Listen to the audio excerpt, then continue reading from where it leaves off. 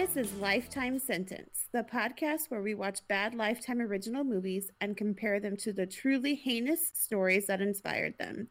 Because sometimes the truth really is stranger than fiction. Hey, so how's it going? I don't know yet. 27th time's a charm. So for those of you who are not on our Patreon, we tried for 2 hours to get to record last night, and it never worked through the way that we have recorded for over a year now. Yep. This is all fine. It's all fine. I'm glad I have a big glass of wine right now. Also, speaking of Patreon, we have a couple things to talk about. Yes, we do. Okay, so first of all, for the month of, let's say July, so that way people can sign up if they want. Okay. We're going to be donating all of our Patreon all the money donations. We get on Patreon in July, yes. Mm-hmm. We're going to be donating all of that to the Black Lives Matter movement. And so what we are asking, or what we're going to do to kind of incentivize the pot is, right now you have to be at a $5 tier in order to join, but we're going to add a $1 tier where if you join for $1, you'll get access to all of our Patreon audio. The people that stay at $5 or the people that sign up at $5, we're working on some merch, so you'll be the first one to get a piece of our merch. Absolutely. Mm-hmm. And so I am working with a graphic designer because for all the things I'm claimed to be good at, graphic design does not make that list. So I'm bringing in people who actually know what they're doing to create some t-shirts and some stickers for us. And yeah, we have had several people ask if we are going to get merch. And so we're taking that step. And we are happy that you're joining us for that ride. Yes, and so if you're a $5 patron, you will get something from us in the merch category. So make sure you log on to Patreon if you haven't, and put in your mailing address so we can mail it to you when we get it all together. Yes, please. So while we were talking about structuring new levels, I started this new hobby of making soap. And I have all that real ugly soap. I thought about Wine and Crime's Trash Queens tier, and I was like, I could just send out Franken soap. Just get all the ugly soap out of my house. I could make some more Franken lotion. Oh my god. I would not want that to touch my skin. You showed us the picture last night, and I was like, well, that's a thing. It is a thing. Literally a thing. Yeah, so hopefully that's exciting. If you haven't joined our Patreon, it's patreon.com/lifetime sentence. And I'll be putting in that new tier tonight after we record, so that'll already be done by the time you listen to this on Wednesday. Awesome. Side note, completely unrelated, but ADHD is taking over. Have you seen the TikTok where the guy says he has so much serotonin right now? And that is what I live for. I watched it probably 200 times. Did you see that something not garbage happened today? Yes. It was a great way to wake up. It was a great way to wake up. Now let's talk about how they include the picture of Brett Kavanaugh with the Supreme Court, and he makes me want to throw up. So, Well, we'll take it where we can get it. We will. Now, America, let's talk about how late that is. Oh, 100%. But now let's fix the healthcare thing so that, Orange Furious can't fuck that up any worse. God. Yeah, this is all, but it was a welcome bit of good news and a news cycle that I think for the last 6 months has been nothing but dumpster fire trash. After dumpster fire, and then gasoline poured onto a dumpster fire. Mm-hmm. Oh, they also found West Nile in Mesquite, Texas, so that's fun. It happens. Mm-hmm. Yeah. So, what else? Is there anything else to talk about? Let's see, soap. I'm on my second Jack and Dr. Pepper, so we'll see how this night finishes. Ooh, it's gonna be a fun one tonight. I'm curious to see which wins, Benadryl Paul or Jack Drunk Paul. Come on, Jack Drunk Paul. I want it. I'm excited. Well, I will tell you, I was completely sober when I typed my notes, and I just see that I, in fact, wrote the word confidential. That's not a word. So I don't know. You could maybe look it up in the King James Version of the Bible.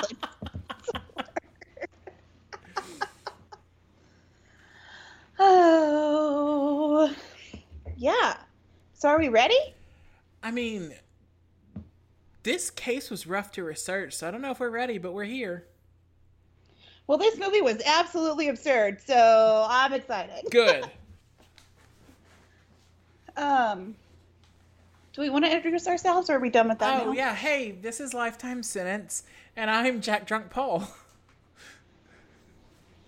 And I'm just Erin today.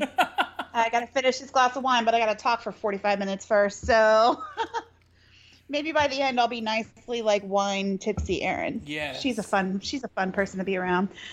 All right. This week I watched Daughter for Sale, or as I like to call it, Taken 4. What the fuck? It stars Emily Rose as Annalise O'Neill. She is from Haven, Uncharted, ER, and Matchmaker Christmas. Okay, so those are things I've heard of. I don't know who she is. Emily Tennant, she plays Carly O'Neill. She's from Dirk Gently's Holistic Detective Agency, which is now the second time that I've mentioned that, which is so weird. That is it's such weird. an obscure show. Uh-huh. Mm-hmm. Riverdale. Okay. Do you watch that? No. Oh, okay. Did you? I wasn't sure if you did. I tried to very convincingly, soften the blow when I admitted to all of our listeners that I don't watch the, most popular television show in the past 5 years.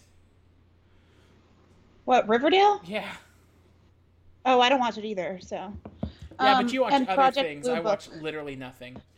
I'm on season 5 of Parks and Rec, so I'm almost to modern day TV.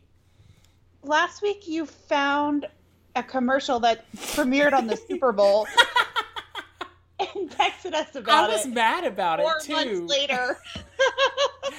Just call me Internet Explorer.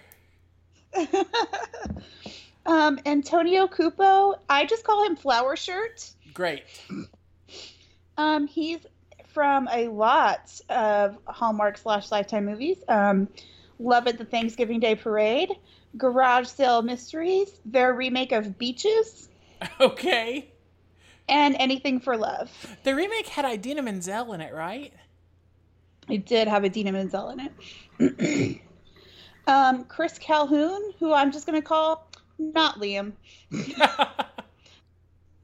He's from The Client List, Taken From Me, Faces in the Crowd, and A Most Peculiar Man. Ooh. Mm-hmm. So we open with a girl walking down a dark alley while very loud music straight out of a horror film plays. Perfect. She's looking down at her phone when a van pulls in behind her, and I must be the only person in the world that's hyper aware of my surroundings at all times.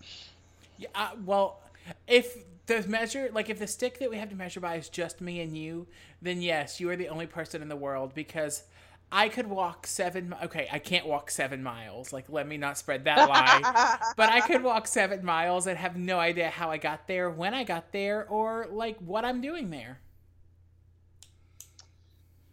The back door opens as she's still reading a text, and then they snatch her up. The opening credits run, spliced with shots of the girl trying to get away, but the kidnappers knock her out with a leopard print scarf. What a way to go. Blanche Devereaux kidnapped kidnapped her. With something. Back at the stuffiest party in a literal glass house, symphony music plays while an old white man asks Annalise how it feels to finally be a judge. Huh? I said throw stones. We're in a glass house, so I figured someone was throwing a stone. The old man asks how Annalise feels to being a judge that's so super young and super successful and has super great taste in music. He actually met Beethoven once. He's that old. Another man walks in, and I assume he's going to be Liam Neeson because he's wearing a leather jacket with no tie. Oh, you know he's serious. He's not going to be Liam Neeson. He and Annalise have an intense, flirty tete-a-tete before old man Beethoven comes back to introduce Annalise to a guy in a flowered shirt, unbuttoned way too far, who kisses her hand. Thanks, I hate it. He does run an organization for homeless teens, so he can stay unless and until he becomes the bad guy. Okay, is this a spoiler alert? Yes. Oh, great. But I did not know. I didn't put it in after. I was like, I think this guy's the bad guy. And so that's why I wrote that. Nice. Never trust a man in a flowered shirt. Amen. I feel like we've had an episode title about flowered clothing already. I think so, too. Flowery shorts, I feel like we discussed last time. Yes, flowery shorts. Also, while I paused the movie to write this, I caught the TV in the background with the name of the playlist Annalise is playing. It's called, quote, Party Mix, music you can dance to. And I am absolutely down to jam to some classical music. However, it hasn't been music you can dance to since the 1800s. Please adjust your playlist accordingly. I'm sorry, you don't just bust a move to a quadrille, couple of waltzes, drop it like it's hot when you hear Beethoven's Ninth, na na na na, and then you just start twerking? Like, Aaron, what is wrong with you? I would like to know what is wrong with you. I have a degree in classical music. Like, that should explain so much. The flowered shirt tells her that how good the title judge looks on her, but then again, everything looks good on her. I don't like it. She introduces Pretty sure I just sang the intro to Beethoven's Fifth. Beethoven's Ninth is Ode to Joy. They should take my degree. They should take your degree. Already the jack is hitting me, and we're only 12 and a half minutes in. Yay! She introduces Flower Shirt to Liam Neeson, who is a detective. They all talk about her daughter Carly and how mysterious teenagers are. And we cut to Carly's room where she's being emo and listening to music. Annalise goes upstairs and tries to make her put on a fluffy pink dress and go greet everyone. Naturally, Carly finds a pair of scissors and cuts the dress up. Perfect. Now, does she cut it up like What a Girl Wants, Amanda Bynes style, or just destroys it? Just destroys it. Okay. Yeah. Man, I love that movie. Who doesn't? Except for the way she holds her spoon when she eats cereal. That's real weird to me. Yeah, it's really weird, but that movie is excellent. After the party... No, sorry. So Carly calls some guy and tells him that she's going to meet him at the park, and she sneaks out. After the party, not Liam Neeson shows everyone out the door, and Annalise goes upstairs to find Carly missing. It's probably fine, though, I'm sure. Right. Always works out, especially whenever it's on Lifetime in the true crime section. Absolutely. Not Liam comes upstairs to see if everything's okay, and says Carly will be back when she cools off and not to worry. Carly's walking through this park with Skateboard Dude, complaining about how horrible her mother is. Now that she's a judge, it's just going to be so much worse. And she's going to run away. Great. Skateboard encourages her to go home and apologize, but Carly says no and walks away. Annalise is at home, in her robe, calling everyone she knows to see if they've seen Carly. She goes and sits in Carly's bed, looking at all the pictures of the pair of them together. Very cute. Flower Shirt chooses this time to call and ask Annalise out on a date, but she says no until she finds Carly. She can't go out with him. They hang up, and lo and behold, Carly walks by Flower Shirt. And so he's like, hey, I was just trying to mac on your mom. Here, get in my car. I'll drive you home. I'll get you a Wendy's Frosty and some McDonald's fries first, and it'll be a good day. Nope. He follows her and gives her... I thought he didn't recognize her, but we'll put a pin in that. and gives her a card for his shelter. She takes it and tries to call one of her friends who doesn't answer, then sits on a bench looking forlorn. And this is where I wrote, I knew it, I knew it, I knew it. We cut to Flower Shirt, who takes Carly's picture from afar and sends it to someone saying, got one. And it's the van people from the opening credits. Man, Lifetime did some real foreshadowing on this one. Mm-hmm. They find Carly in a coffee shop on her phone listening to music, completely unaware that people are watching her. Annalise is out searching for Carly too, who is now leaving the coffee shop. Van Guy steals her backpack and runs away, and then Van Girl runs up to see if she's okay. Van Girl offers Carly an extra coat from her trunk, so Carly walks to her car with her. Van Guy walks up behind her with a bandana that knocks her out, and they put her in the trunk. They're speeding away, and they get pulled over. Okay, this is hopeful. It's a 30-minute long movie. So naturally, they start making out, because that's what you do when you get pulled over. Right? I mean, I see those blue and red lights, and my hormones just get the best of me. The officer takes their information, and Carly wakes up. She pulls the tape off her mouth, but not in time, because as she starts screaming, the officer tells him to keep it moving and gets back in his car. I hate it. Mm-hmm. They get to where they are going and pull Carly out of the trunk, retape her mouth, put a hood over her head, and take her inside what apparently is just, like, underground. I was like, okay. Inside, there's a bunch of other girls, including the other one we saw get kidnapped in the opening credits. Carly points out that what they're doing is against the law, but they just laugh at her, which I kind of get. Carly asks the girl from the opening credits how long she's been there, and the girl says 2 weeks, maybe more. Winston's mad that I put him outside while we record, so he is sitting by my window and barking now.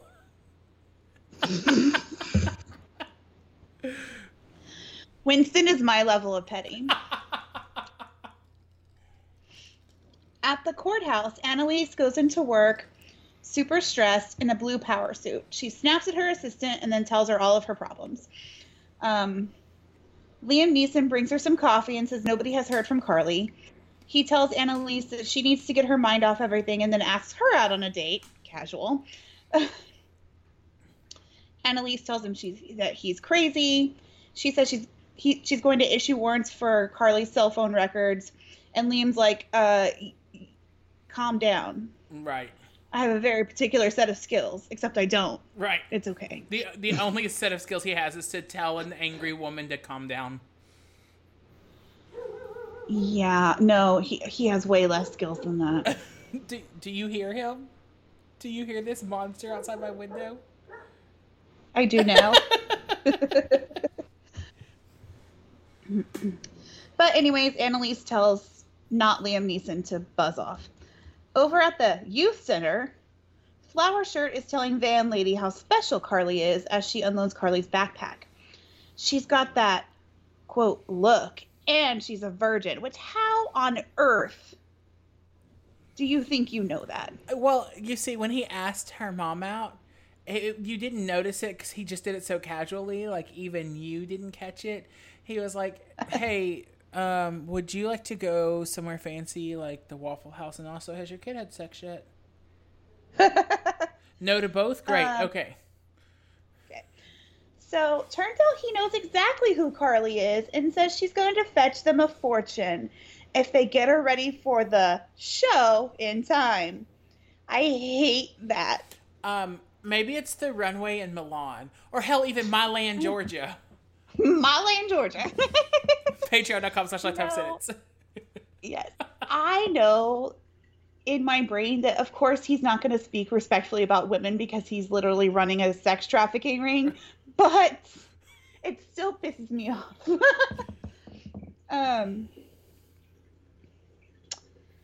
Van Lady says Carly's going to take them all down, but Flower Shirt doesn't care. Back at the courthouse, Annalise is still definitely not doing her job, which is really bad on your first day. Right.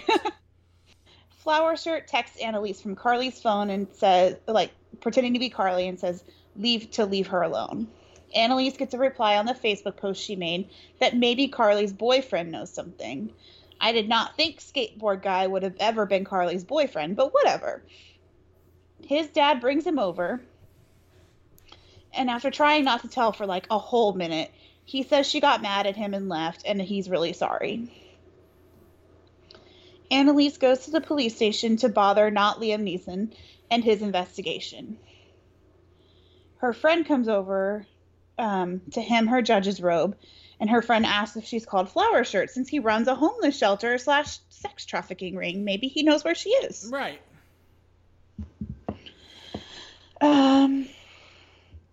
Annalise goes upstairs and starts going through Carly's things. Over in the sewer, Carly has escaped from the room and is trying to find a way out, but it turns out to be a nightmare. Annalise goes to see Flower Shirt. He gives her a fucking tour. He gives her a tour. I'm not a fan. The audacity of this bitch. I can't. Annalise meets Liam Neeson at a coffee shop to lament more about where Carly could be. He talks about the missing persons report and how she will turn up at some point. He tells her she looks terrible, which is not cool. Great. So he's 0 for 2 with calm down and you look like shit. Yeah, definitely not Liam Neeson, who would have found this girl already. He tells her, before she can respond, a news story comes on about the possible human trafficking going on in the area. Annalise is like, excuse the fuck out of me, but what the fuck? Not Liam Neeson? Right. Not Liam says that it's an active case and he can't talk about it, but he assures her that none of those girls are like Carly. They all have a history of high-risk behavior, and Carly doesn't fit the pattern that they're following. So Annalise gets up and storms out because he won't talk about it. Hey, everybody. Can we cancel the phrase high-risk behavior? Yeah, for sure. You mean they were acting like little shitty teenagers? Wow. Right. I taught 15-year-olds for a long time. Let me tell you a secret about all of them. They're assholes. Liam goes back to the police station to stare at the missing persons wall, and lo and behold, in the middle of his chalkboard, or not chalkboard, glass chalkboard, is Flowered Shirt's picture. So he knows. I'm mad. It's fine. Listen, hey, this sounds like a cop who's actually doing his work, though, because we cover lots of police who are shitty. Yeah, well, Annalise is in her office, still not doing her job. She goes back to the shelter to talk to Flower Shirt, and they go looking for Carly. Man, I hate this guy. After they tape up a bunch of flyers and stop people to ask if they've seen Carly, they have lunch on a bench, and Flower Shirt asks all about what Carly is like, and Annalise tells him, which I know I can't be mad at because she doesn't know that he's the bad guy, but damn! I'm choosing to believe that he's only wearing flower shirts. Like that he's on his 6th flower shirt of the movie. He's not, but I don't care. He still looks like a douchebag all the time, so he gets the Flower Shirt name. She tells him that Carly is magic and people can't ever stop looking at her, and she has a magnetic quality. Then everything slows down and she sees a hallucination of Carly off in the distance. She's brought back to reality by Flower Shirt wiping her mouth. And I just wrote, ew? No. Back at the shelter, Flower Shirt goes through all the kidnapped girls' phones and promises their parents they will all be home soon. So he's like texting from their phones. He gets to Carly's phone and uses his own phone to make a call to set up the show. $10,000 just to view. This is not my wording, and I hate it. So the merchandise. No, that's a really dehumanizing tactic that people in the sex trafficking world use so that they can pretend they're not messing with actual human beings. Yeah, but I still don't like it. Oh yeah, I hate it. Think it's and I hate how accurate Lifetime was with that. He wants all of their top clients invited, and to make sure to add that one of them has a magnetic quality that they won't be able to look away from. And then he just pulls out one big ass magnet And it just sits in the middle of a runway while the girls run free. The end. Yeah. Down in the sewer, all the girls are talking about why they ran away, things like abuse, and Carly's like, oh, my mom and I got in a fight. Oh, no. Yeah. Van Lady comes in and throws dresses at all of them, telling them they have half an hour to get ready. Gross.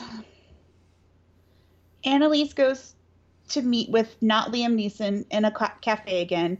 She's pressuring him for information on the case, and the news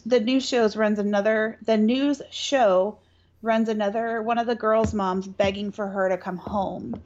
Annalise says that she's going to go on the news too, and Liam gets all up in her face and tells her not to let him do his job and stop throwing them off of their real leads. Because when you go on the news, you get all the weirdos coming out. Right. And prisoners who confess to things they didn't do so they can try to get a lesser sentence and things like that. Yeah. Annalise is still at home, ignoring her job. Old man Beethoven shows up and tells her not to go on TV. Annalise asks him what he would do if it was his daughter, and he tells her he has to be in court, and really, so does she. He advises her against... Hold on, sorry. I lost my place. So Annalise goes back inside her house and calls Flower Shirt to talk to him about going to the media. He advises her against it, saying that if she's being held against her will, it may cause the people holding Carly to harm her. He gives her... So she goes... Hold on. Oh, so she goes over there to talk to him about it some more. And he gives her this big, stupid hug, and Annalise can see over his shoulder his drawer full of cell phones with girls' names on the back. Not a good look, sir. I'm not getting even hopefully optimistic at this because I don't know how far into the movie we are. It feels like 47 minutes. At the courthouse, Annalise's assistant has got to be getting really tired of her shit. Because all she does is tell people that Annalise is not at work. Annalise goes on TV to talk about Carly. Liam sees it and shoves everything off his desk because she's with Flower Shirt, and he knows that it's Flower Shirt that's doing all this.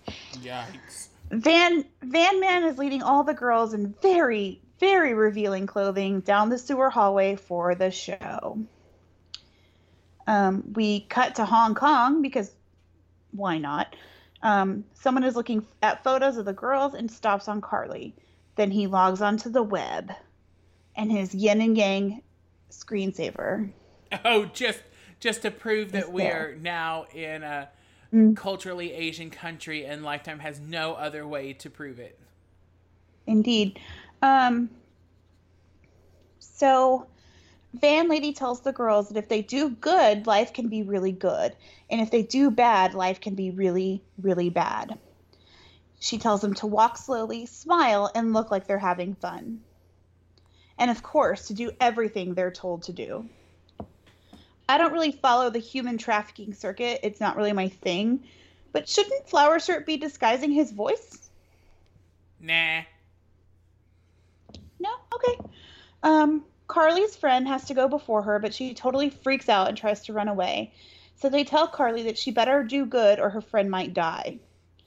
So Carly goes out and won't smile, and Flower Shirt screams at her until she does, and they sell her for $1 million. Shit. Flower Shirt is in his office being a smug asshole. Van Lady comes in and yells at him for going on TV with Annalise, but he just tells her that she should be grateful he didn't ship her off like one of the rest of the girls. He grabs her by the throat and runs his disgusting lips all over her face. And then tells her to get the girls ready. Fuck, I love that when people in flower shirts grab me and just like unceremoniously flap their lips on my face. Oh.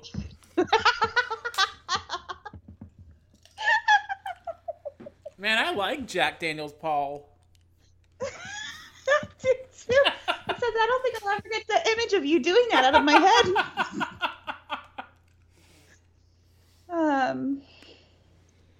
As she's leaving, he says, tell Van Guy to go after the judge. And we cut to Annalise walking, and Van Guy appears out of an alley and beats her up, telling her to back off because Carly doesn't want to be found. Then he steals her necklace and runs away. Oh, good. That'll show her. She passes out and wakes up to a homeless man just standing over her. Rude. She gets up and stumbles away. Down in the sewer, Van Man and Van Lady come to get Carly and take her to see Flower Shirt. He says that soon she'll be someone else's property, and a change of attitude is in order. He shows her the appearance he made with Annalise on the news, and then he tells her that someone is flying from across the world to meet her. And then in probably the weirdest scene I've ever watched, Van Man secretly hands Flower Shirt the necklace he stole from Annalise. Then Flower Shirt secretly passes it to Van Lady. Oh. It was so bizarre. Do they ever revisit this to tell us why that's important? We revisit the necklace, but they don't tell me why the secret society type thing they had going on. Right, that's what I'm saying. No.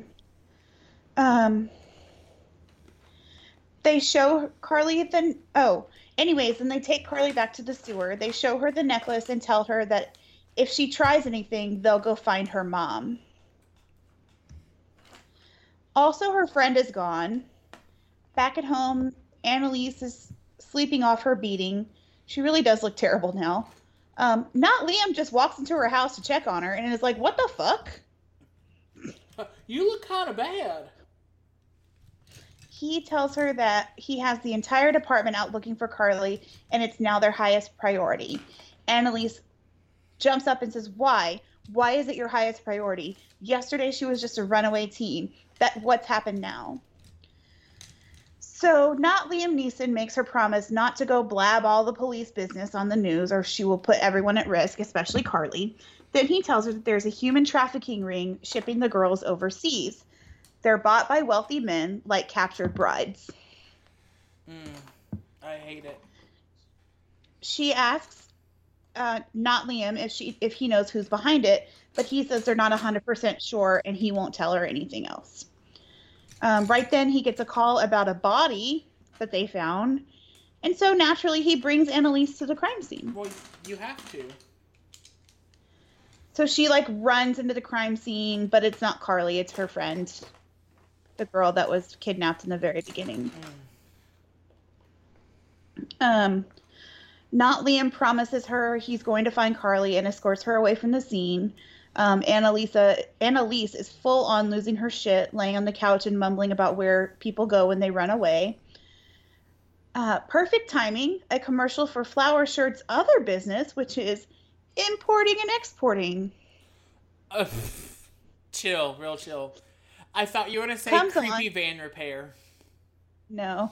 Comes on, and for whatever reason, it all clicks in her mind. So she starts doing what normal people do, pacing around and putting everything together herself out loud and telling herself to work the case because she's a lawyer. Then Annalise, Liam Neeson's herself, and says, hang on, Carly, I'm coming for you. She goes to Flower Shirt's shelter and calls Carly's phone while Flower Shirt is talking to people outside. He picks up the phone and silences it just out in the open like the dumbest fucking person on earth. So now Annalise knows he has Carly's phone. Annalise goes inside the shelter and walks to the back. Flower Shirt appears out of nowhere with a bowl of cereal that I hope he chokes on. That would be the best Lifetime ending. Yeah. She attempts to make small talk, and he tells her the sad, sad story about how he was once a homeless youth, blah, blah. She thanks him again for helping her out the other day and tells him goodbye. Back at his office, he's clearing out all the old cell phones and tells Van Guy to make sure they disappear. Van Lady tells Carly to get dressed because today's her big day. Annalise follows Van Guy to the docks, I guess. All showdowns happen at the docks, right? Right. But then she goes into Flower Shirt's office to tell him she's there to warn him that she heard from the police that he was involved in the trafficking thing, but she totally doesn't believe that. And she just wanted to give them a heads up because he's such a good friend. She says she just wanted him to know he should be careful. He thanks her for believing in him, and she leaves. As soon as she does, he makes another call. Over at the police station, Annalise storms in, saying that Flower Shirt is completely the guilty guy. Not Liam Neeson is like, oh my God, Liam Neeson never has these problems. Please stop interfering with my investigation. She catches a glimpse of his investigation board, which basically spells out how long they've suspected Flower Shirt. And so naturally, she loses her shit.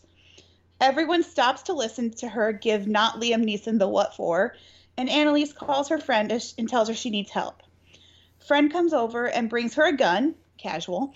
But as she's unpacking her purse for it, she also pulls out an extra bra and panties and like sets them on the counter. And Annalise is like, what the hell? And she's like, you never know. Right. Her friend is like, do you even know how to shoot this thing? And Annalise says, well, not Liam Neeson showed me once on a date, so this should be absolutely fine. Annalise goes upstairs and hugs Carly's teddy bear. The girls are all in a warehouse. But he's not paying attention, and he's holding Carly by the shoulder. Her phone starts ringing again in his pocket.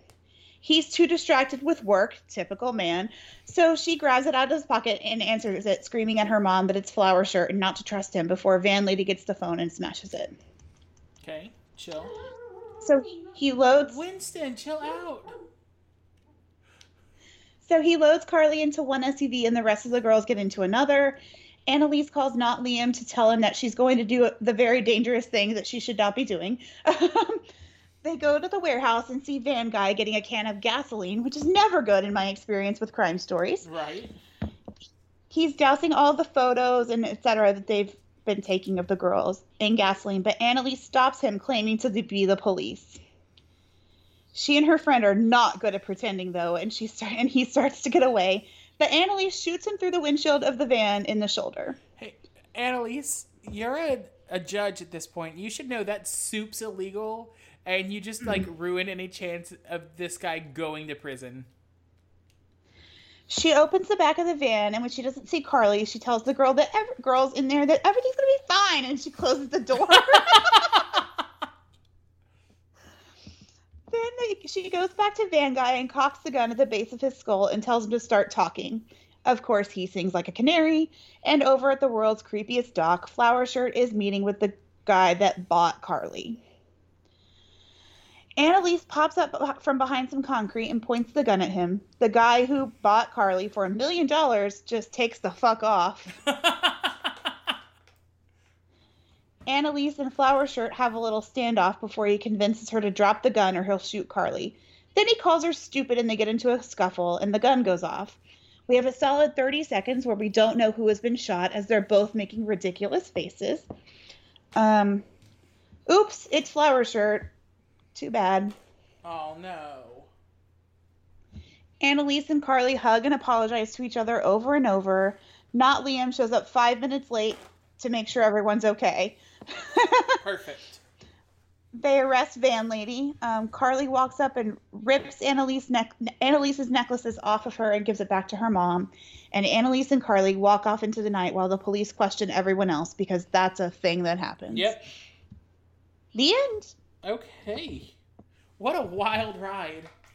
I told you this movie was absurd. So you asked me if this was a real case. And did you lie to me? I did enough research to know that it is inspired by true events, which is my favorite version of a Lifetime movie. Yes. So there is sex trafficking in Seattle. And there was a girl who was sex trafficked in Seattle, and I've now told you all the true events that inspired that movie. No judge, no Flower Shirt. No judge or Flower Shirt. I'm so upset. So I thought instead I would talk today a little bit about human trafficking And Winston disagrees with it. It should be all over because the dog has spoken. I agree. He just ended everything. Thank you, Winston. This is actually like because I live in Texas, and I know it's a huge problem everywhere, but it's a really big problem down here. So it's a huge problem in Shreveport where I live, because we are the main corridor for I-20 and I-49, and we have casinos. And so we have all the biggest factors that influence the sex trade, or like sex trafficking operations. And so, like all of our teachers have to be specially trained on sex trafficking, and like Sarah's clinics have to go through extra training all the time on it because it's such a prevalent thing here. Yeah. So here, because Interstate 10, which runs west to east, and Interstate 35, which runs north to south, converge where I am, it's a huge, and we're right by the border, so people can come up here and then basically they can disappear and go wherever. Right. So I actually have a lot of sources this time. DoSomething.org, antislavery.org, WUSA9.com ran an article that I enjoyed, or that was very useful, that I used a lot. I didn't enjoy it. That was poor wording. MyNorthwest.com had an article called Child Sex Trafficking as Easy in Seattle as Ordering a Pizza. No, thank you. I used some information I got from the Seattle Times, from ComoNews.com, and from QZ.com, which is Quartz Magazine. They actually have a series of articles that are very interesting called Craigslist Confessional, or if you'd like to use my notes, Confidential. Because I think I tried to put confidential. And then ABCnews.com ran the actual story that inspired this, as well as a true documentary called Daughters for Sale. And so the first thing I want to start with is some facts and numbers about human trafficking. So 51% of identified victims of trafficking are women. 28% are children, and 21% are men. 72% of people exploited in the sex industry are women. 63% of identified traffickers were men, and 37% were women. And 43% of victims are trafficked domestically within national borders. So the bulk of sex trafficking actually leaves the United States. Which is why it's so hard to, like you said, they can just cross the border right there by where you are, and then it's almost impossible to catch after that. So,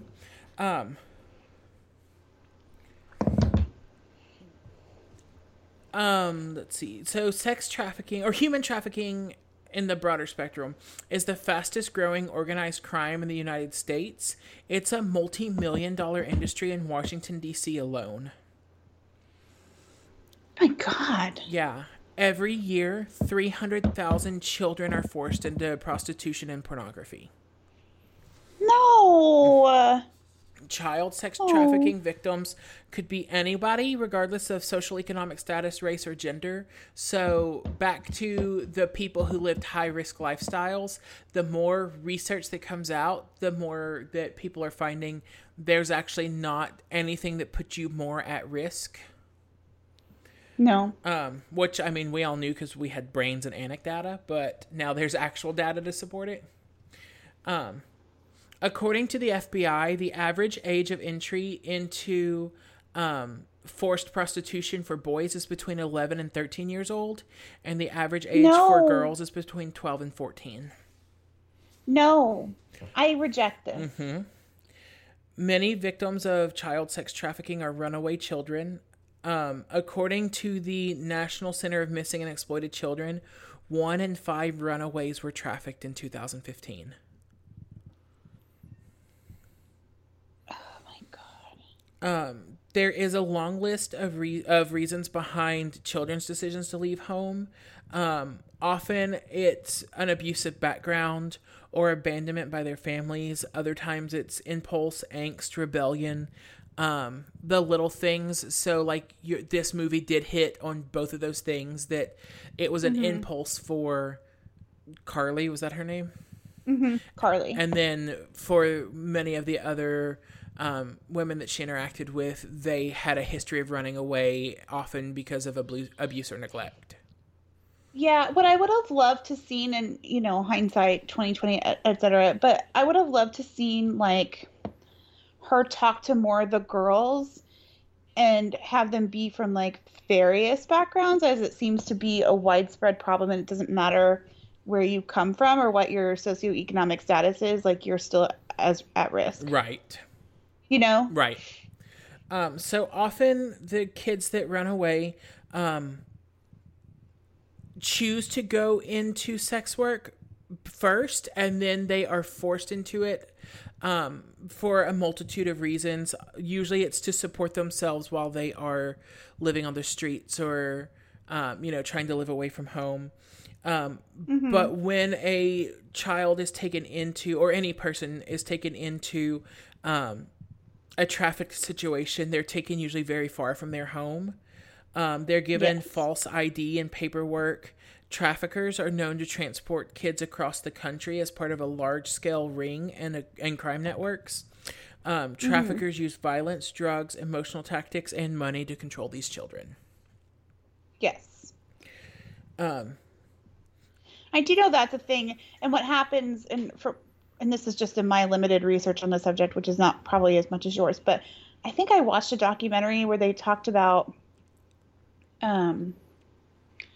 how, like they'll send, like, pimps will send like the older women out to tell, like, to find the younger girls and be like, I know how you can make like a quick, $50 or whatever. And then that's how it turns into them being forced into prostitution. Right.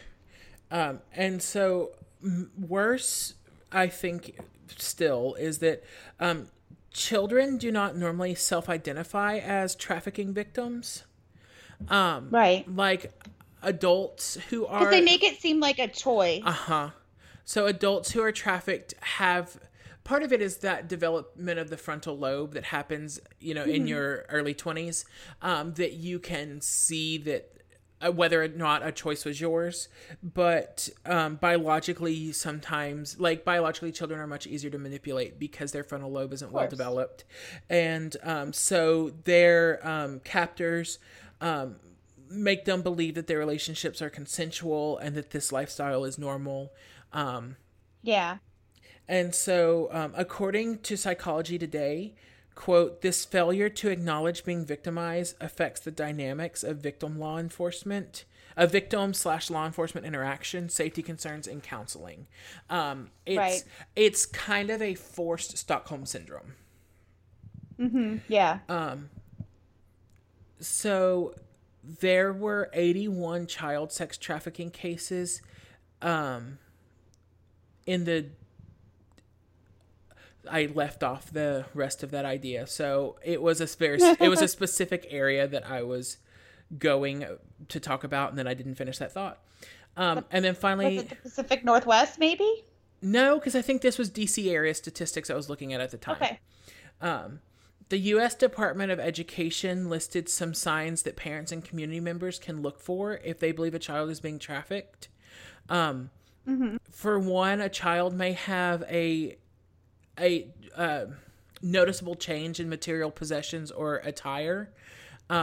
Yes. We in the training that I've had to go through, we're told to look for, for young women who don't typically wear makeup, suddenly start wearing a lot of nice makeup, or who typically dress pretty plain or wearing very nice clothes. Now that gets a little harder where I teach because we're all in uniforms. So yeah. But this was a big thing in the Epstein case, too. Yeah, absolutely. Fuck that guy. They may also have a boyfriend or girlfriend that is noticeably older. Mm-hmm. And the child may make sexual references that are uncharacteristic of their age group, or references to drug and alcohol usage, things that are just characteristically more what you'd think of as mature for for that child. Yeah. And so, in fact, I feel very strongly about the need to crack down on trafficking and like the role I can play in it. So I actually started last year going through training to be an advocate in the juvenile center, because it is much harder for boys. I'm sorry. Can you excuse me for 1 second? Sure. Can you not, please? Thank you. Judy and Winston are mad that we're not hanging out with them. I know. Anyway, I actually started training last year to be an advocate because boys tend to be more closed off. And a lot of that is because the majority of people who are advocates within the justice system for trafficking are women, and they're embarrassed to talk about the things that happen to them. And so there's a huge need for men to volunteer and go through that kind of training. And I feel like as a middle school teacher, I have a very particular set of skills. That are just for this. So on mynorthwest.com, and then also in the Daughter for Sale story on ABC, this woman named Nicole contributed her story about their experience her family's experience with sex trafficking. So she's actually the one who made the quote about ordering a pizza. She said, quote, "In our society, people should not be able to order a girl for sex the same way they can order a pizza and have it delivered to their home." Yeah, that's true. So she admitted that her family knew nothing about about child sex trafficking until her daughter was sold as a sex slave for 108 days. But they were able to recover. So at the start, they were able to recover her. So like, at least there's a good ending in all of this. Yeah, but that doesn't often happen. No, it doesn't, especially for somebody who's missing that long. So police estimate up to 500 teens, some children as young as 12 years old, are working as sex slaves every day in King County, which is the county of that Seattle is in. The growing numbers have prompted actually new legislation in Washington, along with an effort between the FBI and local police agencies to arrest traffickers and to actually set up some stings to catch traffickers. And we'll talk about that in a little bit. Nice. Those efforts actually are probably, no, I mixed sentences. Those efforts, the mom hopes, will help the next 15-year-old girl who suddenly writes a note and leaves home, like Nicole's daughter did. She said that she loved her family. This is the mom talking. "There's nothing we did wrong, but she needed to go find herself," Nicole says. "I'm thinking, what do you mean, go find yourself? You're 15. You've got your whole life in time to find yourself." I mean, on the total flippity flop, how do I leave a note for my 15-year-old telling him that I need to go find myself? Just send him to my house. We've got a guest room. Put him on a Greyhound. There will be there will be no residual trauma from that. No, of course not. Anyway, so Natalie, who is Nicole's daughter, said she ran away from home because she'd received a bad grade at school and was nervous about how her parents would react to it. Oh, no! Quote, "I thought maybe things would be easier if I could just go do it on my own. I didn't want them to be disappointed. I told all my friends that I was going to run away. So she ran across a soccer field from the school, jumped a fence, found a bus stop, and took a bus to downtown Seattle, where she met an older girl at a youth shelter." So, oh yeah, shelter. There's the third inspired by true event that came in. Yes. She said she was very familiar with the shelter and the Seattle area in general, and she told me, "We need to go hang out." Natalie said, I'd never smoked weed before, never drank. I don't know, I was having a good time. But back at home... Like you do. Right. Back at home, her mother, Nicole, found a letter that Natalie had written behind. She called her husband, Tom, and said they needed to go to the police immediately. The husband said, I was in shock, kind of just floored. That gone? Why? Sorry, gone? Why? Where? How? Yeah. Like he's just going through the what. He's like, wait, what? Right. It's like, I know I took a nap, but what did I miss? So Natalie said that it quickly went from them just like smoking a joint and having a couple of drinks together to the girl that she was with was turning tricks right in front of her on the streets. Oh my God. Winston objects. I know. Quote, we would walk on the highway and then people would come pick her up and I would sit in the back seat and then she would sleep with them, she said. A lot of them would ask if they could sleep with me and she would tell them no until a pimp picked us up and then took us to his house. And that's when Natalie said she was raped for the first time. Oh, God. After it happened, he threw a towel at me and some carpet cleaner and told me to clean up the carpet because there was blood. That was pretty difficult. And then after that, they cut all my hair off and then put me in some really skimpy clothes and taught me how to walk in heels. I got really scared after that and I ended up running out of there. So why did they cut her hair? I don't understand. When she disappeared, her husband took, the dad, Tom, took to driving up and down the streets of Seattle looking for their daughter. And then finally, almost 2 weeks later, Seattle police called the parents saying they'd found their runaway daughter. Quote, she looked completely different than she had 10 days before. Her hair was cut. It was colored. Her fingernails had been done. She had completely different clothes. On the way home, she started telling us that she'd been held captive in Everett and said that she'd been raped and that she'd been made to work the streets. So they comforted Nicole and they had a long conversation about how those events did not equate to any part of her self-worth. Like trying to help her separate that. They tried to start counseling, but pretty soon after she was lured out of the house by somebody she'd met on the streets the first time. So she was on the streets for 10 days, came home, and about 2 weeks later, she was lured back out of the house and back into, it was trafficked again. Within 36 hours, she had been posted on the website Backpage by a 26-year-old man who said he was 18. He continued to post her repeatedly for the next 108 days, said Nicole. Oh my God. So Natalie had developed what social workers who work specifically with child sex trafficking call a trauma bond. And that's that kind of forced, what did I say earlier?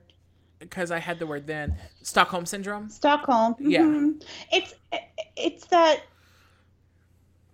this person is hurting you, but they're also keeping you alive. Right. Well, and so Phil Martin, who's the national director of... And it's not... Because I think it's different from Stockholm, and you can correct me if I'm wrong, but I think it's different because in Stockholm Syndrome, people start to identify with their captors, whereas in trauma bond, it's like a symbiotic relationship. Yes and no on both counts. So broadly, yes, Stockholm Syndrome is you start to identify with, but there's also that idea that the person that captured you also kept you alive. Because they could have murdered you, and so you identify a portion of compassion in that person. And then in the same token, Phil Martin, who's the national director of Compassion to One, which is a human trafficking rescue organization, explained that what happens is they ask questions. They're taking inventory on who she is, where she comes from, who her friends are, her families, what her goals are and objectives in life. And then what he's actually doing is using all of that so he can either create this bond like they have some kind of intimate relationship because he knows all this stuff about her, or that he can take it and use it as a threat to keep her involved. Like, I know your darkest secrets. To me, just still sounds like Stockholm. So right. So that's how the trauma bond works. So it is a very similar idea there. Yeah. So, for a little perspective, Martin went on to explain, quote, if a guy has a hotel room and he's got 3 to 4 girls working between 10 at night and until 5 in the morning, which is pretty typical, and he's charging anywhere from $200 to $250 per sexual act, the girl is going to service 6 to 7 guys a night. If they do that for 30 days, the guy is basically a millionaire because he doesn't give any of the money to the girls. You know, he provides for them, so then he keeps it. Right. So what happened was, like I said, you know, the couple of weeks went by that she had been at home and then she went back on the streets. So what happened was when she got back to school, word had gotten out about what happened to her, and she was being bullied and called a whore and a slut and a hooker, and all these awful names. Kids are the fucking worst. Yep. And so that is why she ran again, because then she couldn't face the public ridicule of this thing that wasn't her fault. Because kids are the fucking worst. Yes, they are. So while she was 15 years old, she met a 32-year-old named Baruti Hobson. She said he was kind to her at first and gave her a place to stay, but then things took a horrible turn. Quote, I'd started talking to him, confided in him a little bit about family life and just how stressed out I was. He asked me if I'd ever worked before, and I told him briefly. I didn't really know what I was doing. And then he told me that I wouldn't be on the streets. And I was like, well, what does that mean? And he's like, well, I'm not going to have you walking the streets. And that's when Backpage came into play. So Natalie said that Hobson told her Backpage was safer and that it was easier not to get caught. So Natalie and Nicole were actually involved in a large lawsuit involving Backpage and Craigslist, which you'll remember a couple years ago when all that got shut down as a result of this. And that I have mixed feelings about that, but so the CEO and owners were arrested because they actually knew about the trafficking that was happening on their site and had done nothing to stop it. And they actually found a lot of illegal activity with Backpage. Craigslist was not aware, and they happily shut down the personals section of Craigslist. But Backpage, it came out that the CEO was definitely aware. Now, you know, like the issue with that is that while trafficking is horrible, and it is, there should also be a safe way for sex workers to conduct their business, like legal over the age of 18 sex workers, and not be criminally penalized for it. I understand that. So 63%. Wow, I just had deja vu so bad. Sorry. No, like from the bubble bar that I'm watching get cut up, since we're talking about something terrible, and like that story, and wow, that was wild. So 63% of underage sex trafficking victims said that they'd been advertised or sold online. I'm done with that page. Like I said, they were instrumental in shutting that down. And then, and while I was researching that, I found a couple of other interesting stories that are related to the area or related to the, Craigslist / Backpage. So the first thing I want to talk about is a man who was arrested in Seattle for posing as a filmmaker for HBO. This was in 2018. He used social media to lure vulnerable teenagers and young women to Seattle with, quote, false promises of fame and fortune and a starring role in an HBO documentary on human trafficking he claimed to be filming. Yeah. He told the victims that, or rather to persuade them, he would send them pictures of these bank accounts that depicted his profits from previous films, that he doctored these screenshots to show, millions of dollars. I think Juniper is stuck in her litter box. Oh no. No, I'm just gonna let it happen. It's pretty funny. Yeah. She'll get out. Or if she doesn't in a little bit, I'll let you go. Like I'm holding you in your chair personally. I'll let you go. Yes, you are. Anyway, he also took pictures of himself outside of an HBO office. And he even had... Oh, she got out. He even had drafted up realistic looking contracts for these women. Once they were in Seattle, as part of the documentary, this man, David DeLay, I think David was his first name. It's in here somewhere. DeLay is his last name for sure. I don't know why I didn't put his first name. So anyway, he... it's his first and his last name. Delay. Delay. He would coerce women into prostitution, into sex work. I know that the term prostitution and prostitute are not PC, but I also feel like talking about being forced into it is not PC, and that's where like my brain has this weird delineation between that, and so that's the thing I fight. But there is a difference between legitimate sex work and being forced prostitution and trafficked. Right, exactly. Yeah. And so, like I said, that's why my brain makes that weird distinction. All it is sexual assault. Right. It's kidnapping and sexual assault. Yeah. So he would manipulate them and isolate them, and then make them like completely dependent on him through this manipulation.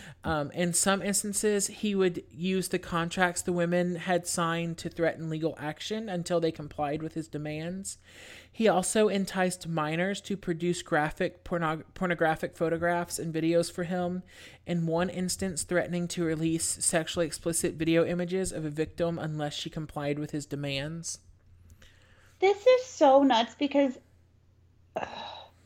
he's preying on these children who don't know. Like, the first thing they'd have to do is be like, I'm not 18. I can't sign a contract, you idiot. Right. Take me to court. Right.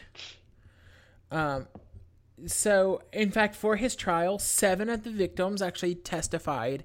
And that is pretty unusual that many would show up because, as you know, from our history of this podcast alone, but also our involvement in true crime, that women are so often dismissed or scared that they don't often show up. And in either case, it is a failure on the part of the men and the police who are not doing their job appropriately. Yeah, well, and the fact that even if we speak up and come forward, the guy who assaulted us might still end up on the Supreme Court or as president of the United States. Mm-hmm. And then, you'll have to answer on the stand, well, what were you wearing? Yeah. Because that's a productive question. While the guy produces his calendar? God, fuck that guy so much. So,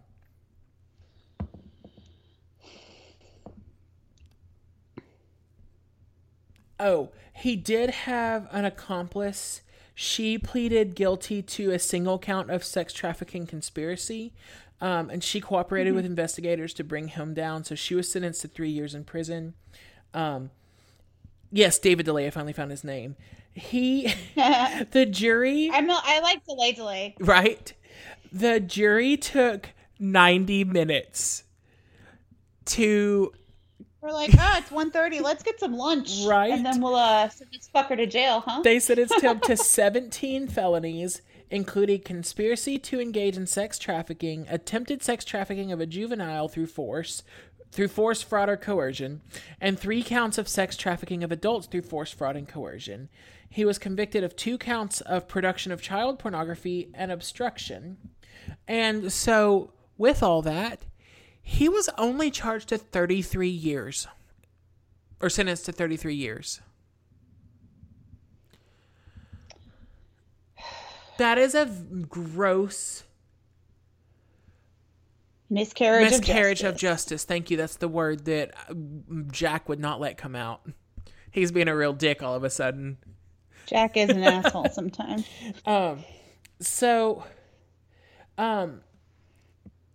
Something else I wanted to talk about is August of 2019, the FBI led a nationwide operation that led to the identification and/or recovery of 103 victims, including 16 from Seattle alone, in sex trafficking. Oh my God. To make the arrests and rescue the victims, undercover police officers scanned social media and escort sites looking for what appeared to be juveniles advertising for commercial sex. They then set up fake dates, and they met at these prearranged locations, and then brought individuals and their pimps in some cases in for interviews to determine if they were underage or being trafficked. And so that was pretty exciting news. 103 people, that's a lot. And so the last thing I want to hit on is this Craigslist confessional series that I found very interesting. It's from Quartz Online. This ran in January of 2017. The Daughter for Sale special was in February of 2017. So they were actually pretty close to each other. Where did you watch these? This was at QZ.com, and this was a written article. And then ABC News is where I found the Daughter for Sale. I think it might have been one of those 2020 specials, but I don't remember now. Sure. Okay. So this is what... Just curious in case the folks want to go find it. This is what Quartz says about their Craigslist confessionals. Quote, writer Helena Bala has been meeting people via Craigslist and documenting their stories for over 2 years. Each story is written as it was told to her. Bala says that by listening to their stories, she hopes to bear witness to her subjects' lives, providing them with an outlet, a judgment-free ear, and a sense of catharsis. This woman had changed all the names in this for her safety, but Joanna, who is now in her 30s, said, and I'm just going to kind of read the article as it is because it's fascinating and horrifying. She says, I was born in a small town in a small country in Europe. My parents are farmers with no education, and my siblings and I were also raised to work the land. We lived a very self-sufficient and isolated life. We didn't have television, and I seldom came into contact with people whom I hadn't known my whole life. Because I didn't go to school, I could not read or write. Oh my gosh. The summer I turned 18, I met someone who claimed to be from a nearby big city. My brother introduced him to me. They had worked together briefly. Almost immediately, he told me that he wanted to marry me and that he would come to ask my parents' permission. In the meantime, we saw each other secretly. He made a lot of promises. He told me that he had a job lined up overseas and that he would take good care of me and my family, and eventually take me to live with him there. He told me that he'd help me go to school so that I could learn to read and write and get a job as well. He promised that I would get to know a different life, that we would travel and go to good restaurants. I believed him. He spoke so differently from everyone around me, and it felt like he already knew so much about the world. I fell in love with him. When he forced himself on me, I didn't know anything, so I let him do what he wanted. I didn't know I was pregnant until I told one of my friends what had happened. I kept my pregnancy a secret from my family, and he and I continued to see each other. A couple of months into our relationship, he told me that he had to leave the country so he could go and get my documents ready, and the three of us, the baby too, could live together abroad. He disappeared for months, and at that point, rumors had started spreading. People warned my parents about him. My friends told my mom that I was pregnant with his baby. People were saying that he would take me abroad and sell me. They had heard stories of this happening to other young women. I didn't believe he was capable of doing something like that. I don't blame myself for how naive I was. I had no way of knowing. When he came back, I felt vindicated. My parents put up a fight and reported him to the police, but I wasn't listening. I went with him, and we were easily allowed out of the country. Abroad, we stayed with some of his relatives. He told me it was temporary until we could get our own place. He was seldom around, and I started catching glimpses of things that unsettled me. When our baby was born, we went to the hospital, and I signed where I was told to sign. I didn't understand the language, and I didn't read anything, so I had no idea what I was doing, except I still completely trusted him and what he was telling me. When we left the hospital without the baby, he said that they were just keeping it for observation and we would pick it up soon. I never saw my baby again, and that's when the nightmare began. We were kept in an apartment in a nondescript building. I was with other women who were just like me, young, uneducated, abandoned by their families, and lured abroad by someone they loved. 2 other girls by the same guy that took me. We were drugged and raped several times a day. We were sometimes beaten. We didn't have access to doctors or to the outside world. We didn't have money or possessions. We were not allowed outside without supervision. I didn't speak the language, so I couldn't call for help. Several months into it, I got really sick. I started running a fever and throwing up, and initially I thought that I was pregnant again. Part of me was happy in spite of the circumstances, mostly because it would probably mean a break from being prostituted. But I got my period, and the illness continued. One of the older women there who helped the traffickers manage us, she checked me and told them I was finished. Literally, quote, "She's not good for anything." I didn't realize it then, but she probably saved my life. They blindfolded me and drove me around for a couple of hours. I thought they were going to kill me, take my organs, and throw me in a trash can. I was terrified. But I was pushed out of the car, and I heard them drive off. Because of what the lady had said, they probably thought my organs would be contaminated. That's what I think now, but there's no way to confirm. I was later picked up by the cops. It was days before they found someone who could communicate with me. I was kept in a jail cell, and I started to withdraw from the drugs. When the translator finally came, and he told me they would start to process my deportation, I was not treated for my illness or for my withdrawals. When I got back home, I found out that my family and small community had disowned me. I was considered a dirty person, a street person. I had nowhere to turn. I walked to the nearest city and started begging for money on the street. While I was homeless, someone approached me. I told her what had happened to me, and she told me it was her job to help people like me. She took me to a clinic where I got treatment. I met other women who'd gone through the same exact thing I had, almost to the letter. Most of them had escaped. A few others like me had been abandoned. There are so many of us, and probably so many more, who don't make it out alive. So did you say what country they went to, or did she not know? She didn't say. Okay. So, yeah, she kept a lot of details secret. You know, she just said she was in a small country in Europe and they went to another country. And I think that part of that is out of fear, because it did say there was a disclaimer that her name was changed out of need for her safety. I'm just curious. I was watching a documentary thing about adoptions from other countries. And how they a lot of times convince these women that don't know how to read or write or whatever to sign over their babies and then adopt them out to American couples. Yeah. That's horrifying. Yeah. It's really sad. And it's usually like their husbands or whatever saying like, "Oh yeah, she's just sick and she'll be home." And then they just never see their child again. Right. So sad. Completely unrelated. Loosely related. Did you ever see the movie August Rush? No. Carrie Russell is in it. She's a cellist, and she has this beautiful romantic night with a blues and jazz singer.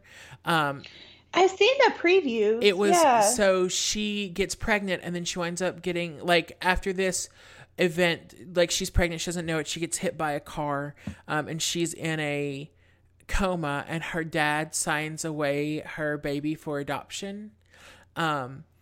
And so the movie actually follows the individual lives of the Carrie Russell and of he was in the Tudors, Rhys Jonathan Rhys Meyers, yeah, and Freddie Highmore are in it, and it's one of my favorite movies. Is it the story of how Carrie Russell came out of a coma and killed her father? No, but it should be. Yeah. But it is also that is any kind of legal anywhere is insane, right? There's no way it is. So, anyway, that is not related to human trafficking, but that is my very sad research into an awful and huge problem that plagues America.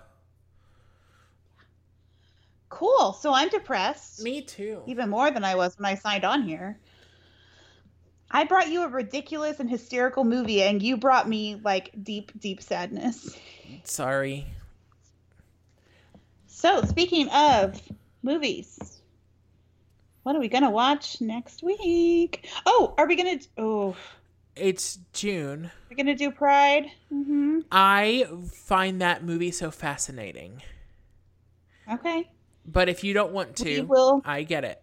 No, I do. I do. We will watch the movie. Yeah, I do. It's important to highlight, especially everything that's happening with the LGBTQ community right now, and how they're basically, while we did have a win today, they had a win today, they also had like a massive setback. Yes. Not that long ago. So. Do you remember the title of that film? It is called, hold on.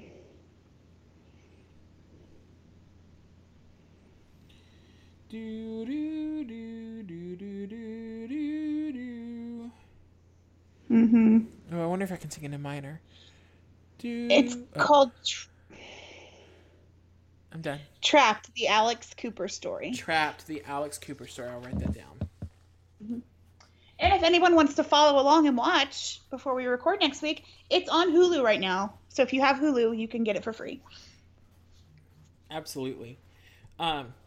We had so much fun the last time that we did a watch along with our patrons. I would like to do that again. Yes. So we should. We will work out a date for that. We'll make that announcement on Patreon, and we'll put up another poll because it was so fun to have our patrons pick what we watched. Yes, that was so fun. In fact, so the last time it was the Doomsday Preppers show, and I enjoyed it so much that Sarah and I actually watched every episode that was available on Netflix. It's so bizarre. I am obsessed with those people. And this whole time, the past few months, I've just been wondering how disappointed they are that they haven't like had random people coming from the city to steal their shit. To take their honey and Yeah. I just find it so fascinating the different types of doomsday they're preparing for. And so there's only one that I really fear, but I'm not a prepper. Is I fear that a solar flare will wipe out the power grid.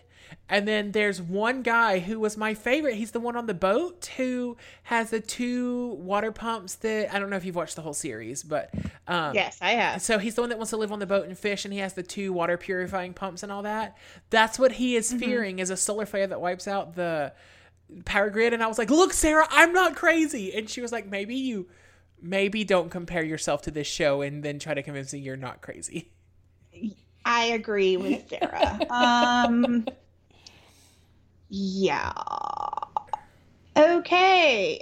Also, if you watch that show, they will tell you at the end how likely that scenario is to happen. The answer is not very.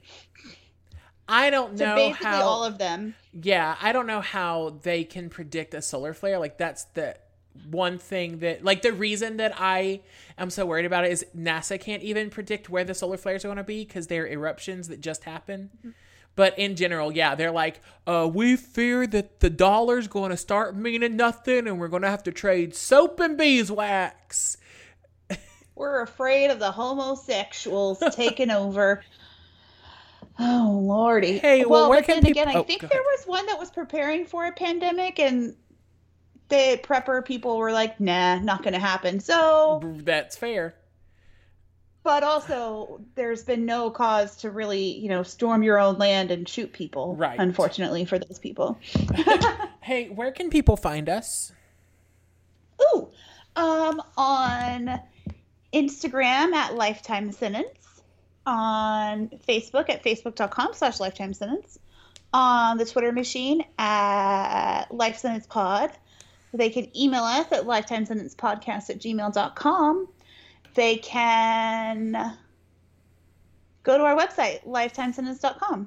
Awesome. And join our Patreon, patreon.com/lifetimesentence. Absolutely. Thanks for hanging out with us, everybody. Yes. If you're feeling super giving, leave a rating, a review, and share us with your friends. Yes, please, please, please. I still want to get to 50. We have 20 left. Okay, 50 by the 50th. That's our... What is the 50th? I don't know. Deck the Hallmark always did like 30 by the 30th. And... So we're going to do 50 by like 2050? That's my hope.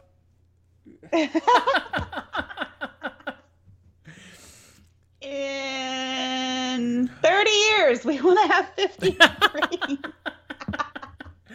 All right. Hey.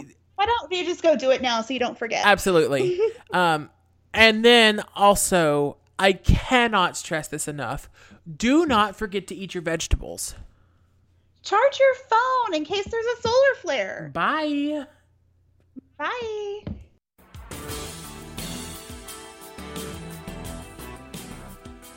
This has been Lifetime Sentence, where the truth really is stranger than fiction. Thanks for listening.